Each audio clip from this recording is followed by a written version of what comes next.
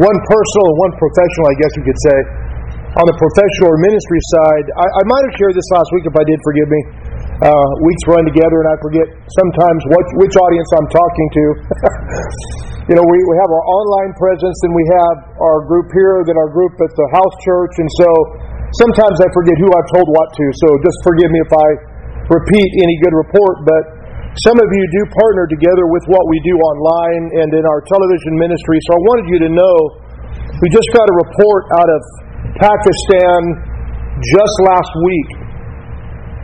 Last month, I think I shared with you, we had a viewing audience of about 5.1 million, and we had about right at 300 saved. This month, we had a viewing audience of 6.7 million, and we had 572 saved. And then our viewing audience comes from all the, popular vacation spots of the world: Iran, Iraq, Afghanistan, China, all these places that people aren't necessarily lining up to get tickets to visit. And so we're real thankful that, that 1040 window where so much of the unreached world is, we're having great impact. And some of the testimonies coming out of there are just breathtaking. Book of Acts type stuff. So we thank God for that. And so for those of you that are praying with us and partnering with us, thank you so much. It's just such a huge encouragement to our hearts to see that. And, we've been very blessed in that regard. And recently I was telling our congregation, I'm not good at self-promotion. I'm not good at fundraising. Those things don't come naturally to me. We just present the need. And I told our people, I said, I'm believing God to raise up some additional partners, really because we just have to say no to so many things. We have our needs met in the ministry. Our stuff is underwritten pretty well. But there's things we sometimes want to be able to do, and we just have to say no to. And so this month, it was great just to see, that consistency and partnership, people giving to the work of the Lord. And so we appreciate that, and just continue to pray for that. So on that side, it's just a great report. On the other side, on the personal side, I'm running on fumes this morning, I have to be honest with you. I did get a little bit of sleep last night. Not quite 6 hours, but almost. But before that, I got about 3 hours of sleep in 36. I've been working extra shifts. And originally, the goal of that, I worked graveyard. And I don't know if you've ever worked graveyard shift, but you can say you're going to sleep during the day, but it's harder to do. It just is. I'm sure you've all experienced that. And so I started working some extra shifts, 6 days a week instead of 5, thinking that the extra money would be great. But with gas prices, the extra money actually just enables me to pay for gas to go to work, honestly. So I'm looking for a better solution. So just be in prayer with us that God will open up another door, that something else will surface to provide for the needs. But we're thankful. These days I'm mostly just thankful. After the accident a few months ago, and then looking at the economy, to be sheltered and alive and healthy and breathing and fed, I'm pretty thankful for that in the day in which we live. It's pretty amazing just the times in which we're living. And it's amazing to me that much of the world seems pretty oblivious to the desperate situation that we have, not only in our nation, but around the world. It just seems like, seems like we're our own worst enemy. It seems like people have a hard time getting out of their own way these days, it seems like, in so many ways. So I want to share something from the Word of God today. I think one of the things, you can go with me if you want to Matthew 7, and I'm going to be looking up the Scriptures in real time with you. Normally I have them already pre-programmed into my iPad, but I'm going to be looking them up with you, which means you'll probably actually have time to turn to them with me. But I'm going to talk today a little bit about prayer. I like to at least once a year do a series on prayer, talk about prayer. There's so many things to talk about in the Word of God, but there's some things I try to make sure I emphasize or focus on an annual basis, just to put us in remembrance. Peter said, as long as I'm still in this fleshly tabernacle, he said, I'm going to put you in remembrance of these things, although you already know them.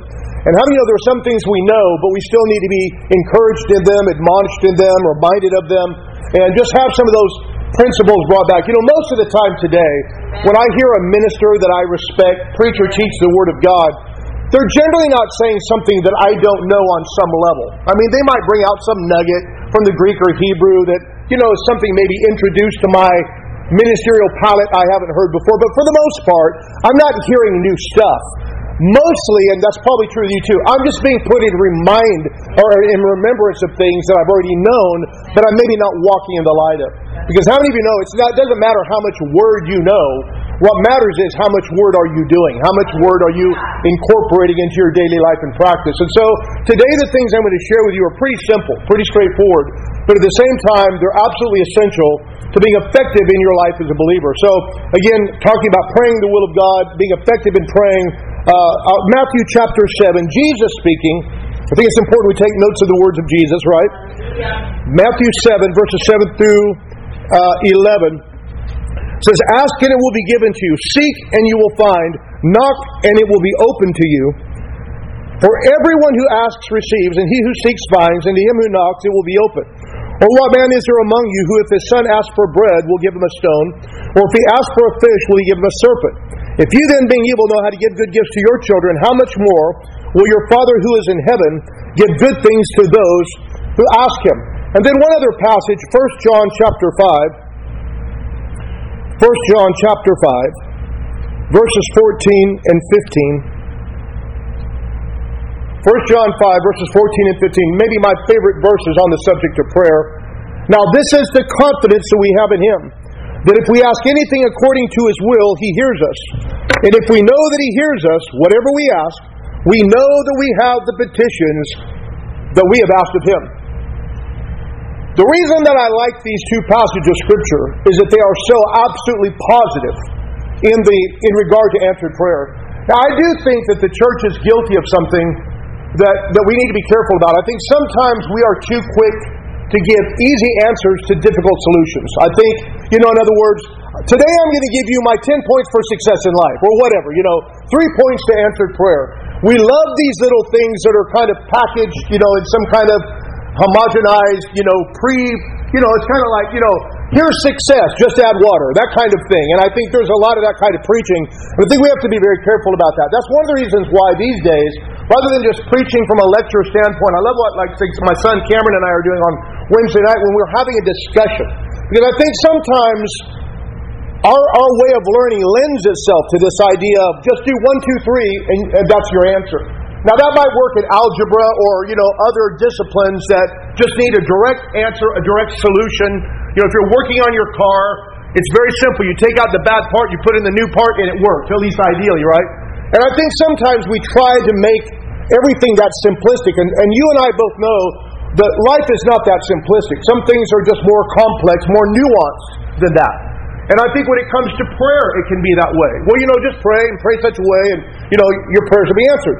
And I think sometimes if we're not careful, we can be so overly simplistic that people that are not having success in prayer feel like, well, what's wrong with me? There must be something wrong with me because Jesus said, everyone who asks receives. Well, I've asked and I didn't receive, and I sought and I didn't find, and I keep knocking and I just get, bruises on my knuckles. So what's wrong with me?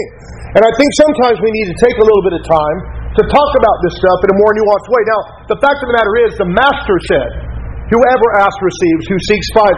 Now, you remember, one of the responsibilities Jesus had was to reveal the heart of the Father. John 1:18, no one's seen God at any time. The only begotten Son who's in the bosom of the Father, He has revealed Him. So part of Jesus' job when He was here on the earth was to reveal the heart of the Father. So one of the things I take away from Matthew 7 through 11 is that answered prayer is not something that God is playing a game with us about. It is His goal that we get what we ask for, that we have success in our prayer life, that when we seek Him, or that when we knock on the door of opportunity, that the door is open, that we find what we're seeking for. And then John is also very positive. This is the confidence that we have in Him. That if we ask anything, and here's a caveat, according to His will, He hears us. I know all of us have probably prayed, and it felt like the heavens were brass. That God was not hearing, that we didn't know whether we had the ear of God or not. And the reason why is because we, being natural people, living in a physical material world, are used to response. If you're talking with someone, you can kind of gauge by their expression or by their body language how they're responding to what you're saying. But when you're praying, it's purely a faith proposition, because you can't see God, let alone His expression, right? So you have to trust on the basis of the Word of God that He's hearing you. And the Bible does not say to us that if you feel like God heard you, He did. The Bible tells us very expressly that if you pray in line with the will of God, He hears us. And that if He hears us, we know we have the petitions that we've desired of Him. So to be honest with you, feelings don't really come into it at all. But oftentimes we're judging the effectiveness of life and prayer and everything else more on the basis of whether or not, we feel like God heard me. I don't know. I don't know if I feel like God heard me. I don't know if I feel like, I really made connection with God. And I think if we're not careful, this feeling religion can be very detrimental to us. On the other hand, I think it's dangerous to have an overly intellectual religion. With some people, God and the things of God are purely an academic pursuit, and I think that's just as void of effectiveness as well. But like I said, I think things are, this is a difficult world to live in, especially right now. Maria and I were talking about this as a kid. I was born in 64, so I grew up in the 60s, 70s, and 80s, and I don't ever remember things being this difficult. Now, I could be wrong. Some of you have lived through things I haven't lived through, but other than the World War and the Depression in the 20th century, I can't think of a time where things were as unpredictable, uncertain, not only the skyrocketing price of gas, but food, just basic necessities. I know economists are warning people, don't buy anything right now because you're going to need that money just to feed your families. That kind of stuff is frightening to hear. And if your reliance is only upon what you can do, right? If you're depending on, I'm going to make it work by my good effort or my whatever, then that's a frightening proposition because you're relying upon what you and I both know is a faulty system. We're not always able to do what we want to do. We're not always capable. We have limitations. Thankfully, our God knows no limitation. And I don't know about you, but one of the things that gives me staying power is to know that I'm not reliant upon myself, or that I'm not reliant upon other human beings, or thank God, U.S. economy, right? Elijah, you think about Elijah in the time of famine, right? And that famine affected him as well. The brook dried up, right? But still God sustained him. And I love how God did it. How did God sustain the prophet? Number one, He brought him bread and flesh twice a day through a raven, a crow, okay? Now, my wife and I, we go out off-roading all the time. We just went out yesterday. And there's crows everywhere. And can I just tell you, they're not eager to share, right? They're scavenger birds. In fact, Maria, there's this one road we really like, and we call it kind of like the telephone pole road. It's an access road really for trucks that work on the telephone poles and the power lines. But there's nests in every one of them. And there's one that's a hawk nest. And just, by the way, I flew up my drone the other day and got right up next to that nest, and a little hawkling was sitting there staring at my drone, and I was staring, and I recorded it all. It was beautiful. But anyway, so we like going there because there's all this wildlife, and last night we saw a kit fox, and very often coyotes, every once in a while a badger. But those crows, one of them flew away, and she said, "What was that in its beak?" So, it had field mice, it had something, and you're seeing it. But the crows are scavenger birds, right? They don't share. So what I love about that parable is, or not the parable, but the story, is it shows that God can use things that normally don't flow a certain way to flow to our advantage, right? You probably have heard this before, but some of the greatest fortunes ever made were made during the Great Depression. Because people knew how to take advantage of that opportunity, if you will, if you want to call it that. And then how did God sustain him after that? Well, He sent him to a widow woman. Great idea. Sent him to a widow woman who did not have Social Security, right? She's basically down to her last cake. And what's her prognosis for the future? My son are going to eat this little last cake, and then we're going to die. Well, that's not encouraging, especially when you're going there for dinner. And so what did the prophet do? He spoke the word of the Lord, and then that barrel of meal and that cruse of oil sustained them, if you do the math, probably for about a year and a half, 2 years, whatever. But for the remainder of the famine, they were eating high on the hog, if you will, when everybody else was starving, when the grass was dying, when the cows are dying in the fields, right? Because of the drought. So what I'm saying is that God has a way of sustaining us despite the environment, the economic, the social environment. All of that is independent of God. God is transcendent, right? He's able to operate outside the system or infuse the system with information to make it work our direction. So I say that to say that when it comes to prayer, it is truly a supernatural lifeline to divine sustenance and provision and strength and encouragement. So what I'm saying is prayer needs to be a part of our life, and it needs to be prayer that works. Right? It's not just something we do to soothe ourselves like people read their horoscopes. This is something where we're genuinely connecting with divinity. Right? We're tapping into the unlimited resources of Jehovah Jireh, the Lord our provider, Jehovah Rapha, the Lord our healer. We have something we can access that those outside covenant with God just don't have. That should be a huge source of encouragement for us. Because if you had to rely on anything else, it's all limited, right? I mean, number one, I hate to think the best minds are in Washington trying to figure stuff out, because if those are the best minds, we're in big trouble. But even the best minds don't have answers and solutions, right?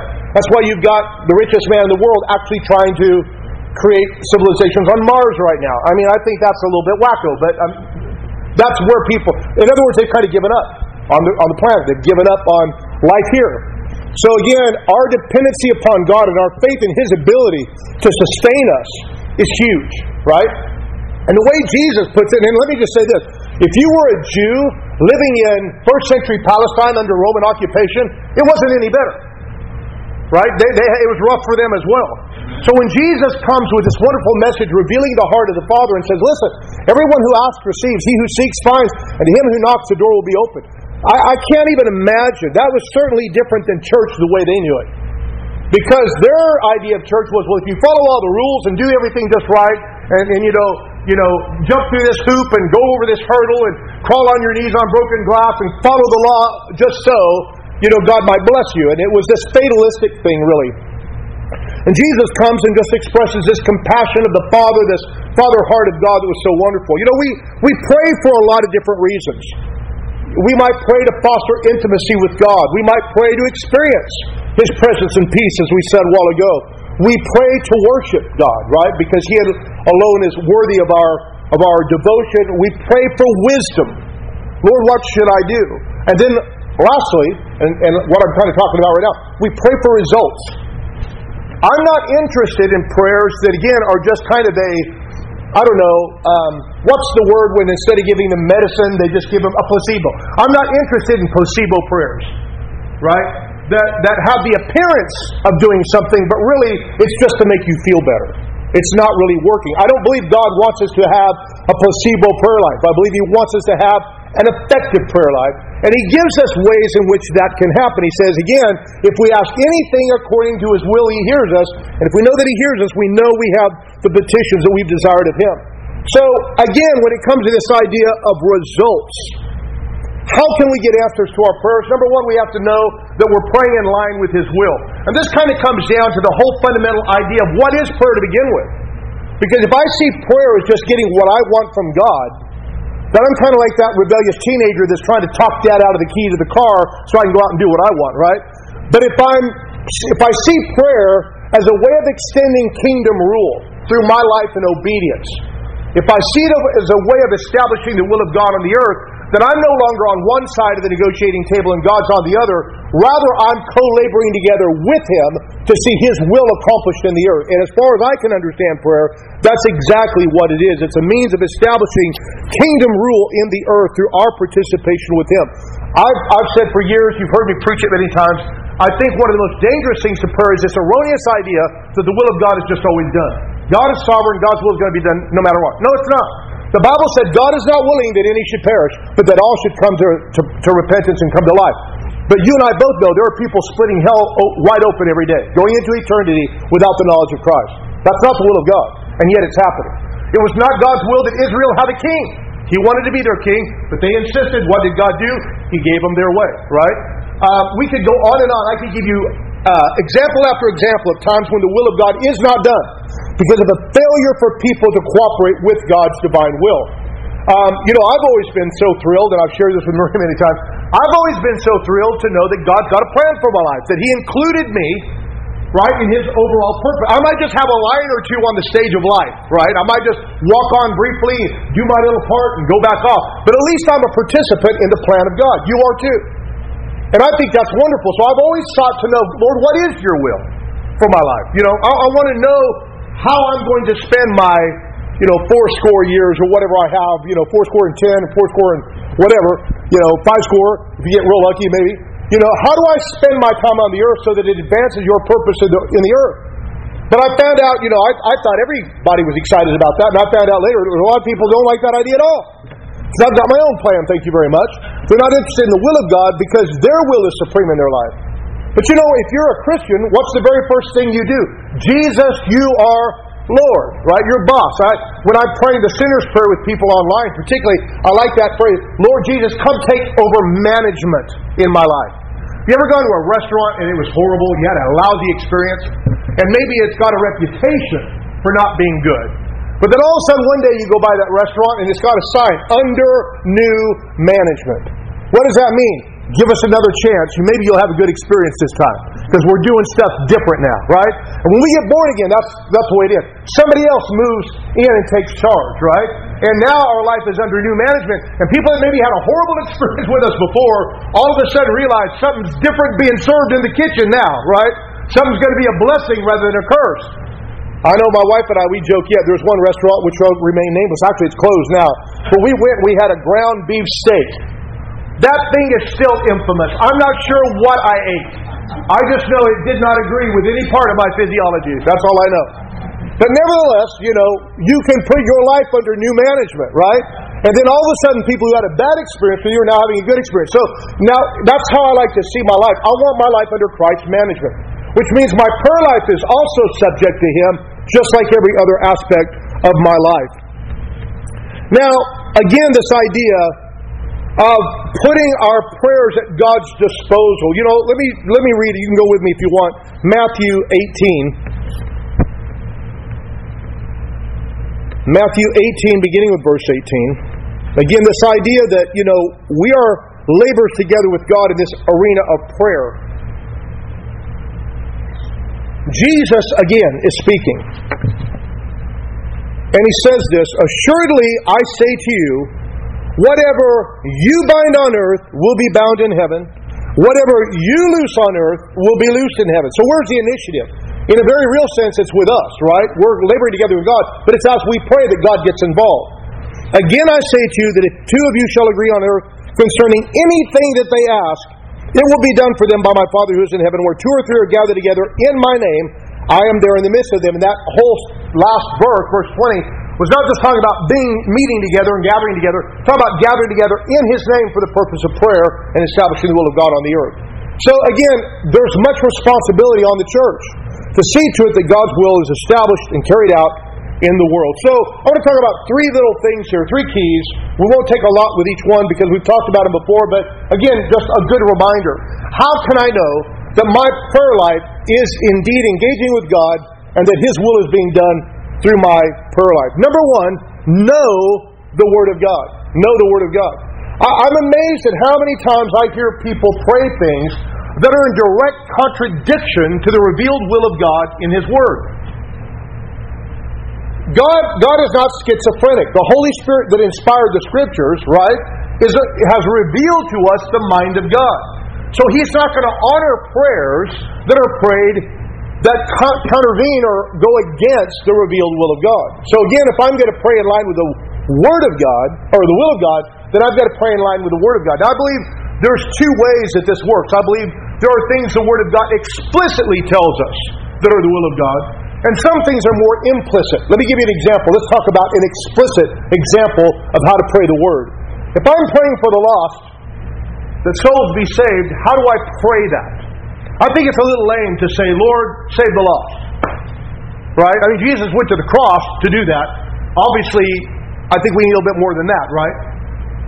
So how did Jesus tell His disciples to pray for the lost? If you look at it, we're not going to look at it for time's sake, but you'll remember, Matthew 9, 37 to 38, I believe it is, Jesus said, pray the Lord of the harvest to send out laborers into the harvest. You know, if you have a field that needs to be harvested, it's not going to happen by praying about it, right? Somebody's got to go out and reap that harvest. You've heard me say before, growing up, we always sang the song, bringing in the sheaves, bringing in the sheaves. And I was a teenager before I realized, I don't know what a sheaf is. What's a sheaf? That wasn't something I grew up with in my little, small town life. We didn't have sheaves. I think all those years I thought we were saying bringing in the sheep. I don't know what I thought. Well, of course, a sheep is a bundle of wheat or whatever else that needs to be harvested. It has to be brought in the barn. It has to be harvested, bundled, and brought into the barn, right? And likewise, laborers have to go out into the harvest fields if there's going to be a harvest. Because somebody's got to preach the word. Nobody gets saved until they have something to believe. Nobody can believe anything until they've heard, right? So we have to go out and you know how it is with family. They're probably not going to listen to you. Because then they'd have to admit you were right. That crazy kooky religion you got in is actually true. They're not going to admit that to you. So what do? You pray for the Lord to send the right laborer across your path. That's the way I pray for the lost, because that's what Jesus told us to do. That's an explicit revelation of the will of God. So I know how to pray for the lost because Jesus told me, pray that the Lord of the harvest, which is the Father, would send out laborers into His harvest. Now if you're going to pray that, you've got to be ready to go yourself. Because in the very next verse, Matthew 10, He's saying, go, right? And He's sending them, commissioning them to go. So we all have to be harvest-ready laborers, but that's how we pray for the lost, to pray that laborers be sent forth. On the same token, though, the more we get into the Word of God, the more we come to know God. You know, like with my wife, when we got married, she didn't hand me a booklet and said, this is all you need to know about me, honey. Read this and you will know me. There's still things a decade plus later I'm learning, right? Because people are more nuanced than that. God is more nuanced than just, here's a few epistles to tell you all there is to know about God. But the more I know Him through His Word and through relationship, the more I understand something about the nature, the character of God. The more I understand about my wife, the more nuanced my understanding is about her, the more I can do things that will enhance and promote our relationship. I remember my wife will actually, she'll know who I'm talking about immediately. But in my younger life, there was somebody who every birthday, particularly Christmas, they would get me a particular kind of gift. And I cannot tell you, but I can't say it any better than this, but what they gave me, you would have to search the world over to find something that I could care less about. And I don't mean to sound unkind. It's a gift, you should be appreciative, but I'm telling you, if I told you what it was, you'd probably think, really? They gave you that? Because it had no place to fit in my world. And so I would do the obligatory, well, thank you, that's very nice. And then, of course, it would wind up on the back shelf of some room I never walked into, right? But what is that indicative of? It's indicative of somebody who doesn't know you at all, right?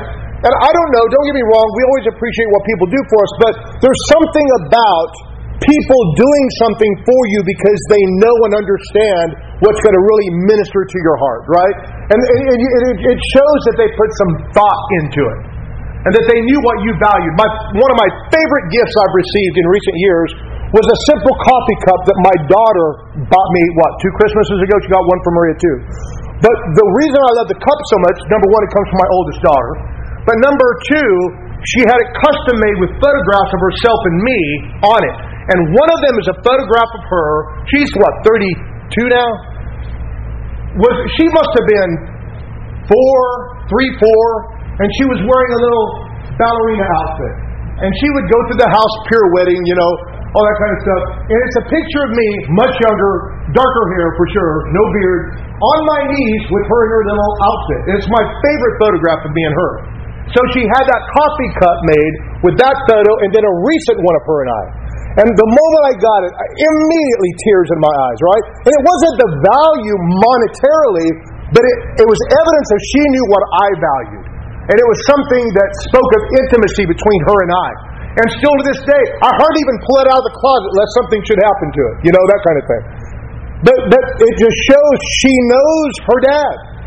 And when we know the Father, when we know God, it makes it easier to pray prayers that we know honor Him, right? When it comes to my life, what I really want is a God-honoring life.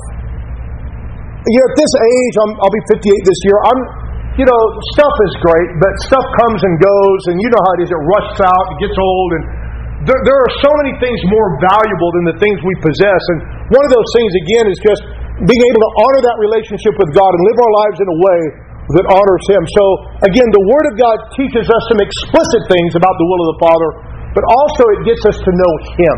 And the better we know Him, the more effective we can be in our prayer lives. And I think, just to say this, I guess I'm going to kind of wind to a close here because we're almost out of time. I guess we'll pick this up again next Sunday, but because I've got more to say. I always have more to say. But I've got more to say along this line. But I do believe that much of our prayer life should be around the focus of fellowship with God. I spend very little time in my life asking God for things. Very little. And when I do, it's usually not about something I want to promote or self-aggrandize my life. Now, like I said, I'm seeking Him for a better solution on, some work stuff. But that's, I think, something that, again, frees me up to do what I want to do, which is honor Him and glorify Him with my life. So, I remember my spiritual father said this. He had been in ministry for like 60 years by the time he died. He said, he'd say, in 50 years, I've never prayed, Lord, bless me. He said, I always pray, Lord, make me a blessing.